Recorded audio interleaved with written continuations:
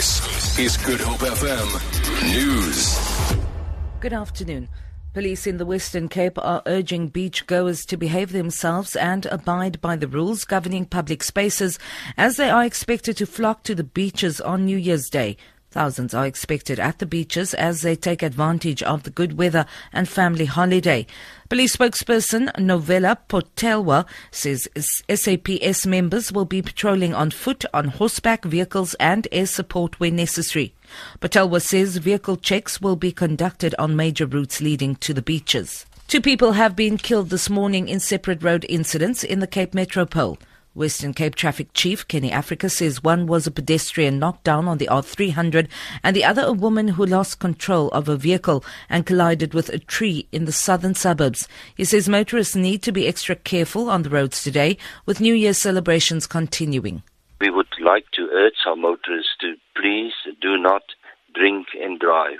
Our officers are in full force, so please make sure that you've got a sober person to drive your vehicle. The Western Cape Health Minister, Noma French Mbombo, has congratulated mothers who gave birth on New Year's Day. She has visited the Mowbray Maternity Hospital to meet the proud moms and their infants. So far, 8 babies have been born at the hospital. Carmel Loganberg-Roberts reports. Weighing in at a little more than 3 kilograms, Nsako Falapi looks content to spend the rest of the day in the comfort of his mother's arms.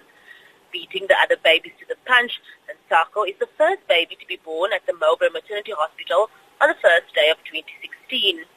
His overjoyed mother says with this being her firstborn, it makes his arrival even more special. The South African cricket team is practicing at the Newlands Cricket Ground this morning ahead of the start of the second test against England tomorrow. England will hold their training session this afternoon at the same ground. The Proteas are finding themselves with their backs against the wall after losing the first test last week in Durban. England swept away the last 6 batsmen before lunch on the 5th day to secure a 241-run victory over Test cricket's top-ranked team.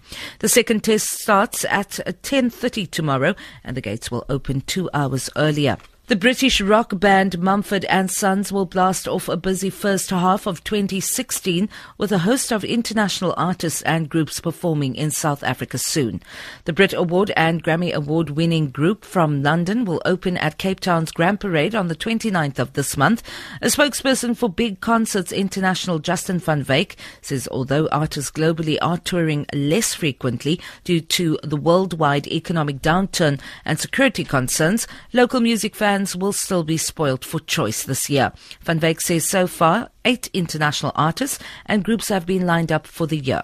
We've got acts like Roxette Rodriguez. They've been here before but proven to be exceptionally popular. Lionel Richie makes his return, first time in 8 years, followed by Christa Berg and Josh Groban, who's returning with his Stages World Tour. And then in May we've got Iron Maiden on the back of a new album. And then finishing off in June, we've got George Benson.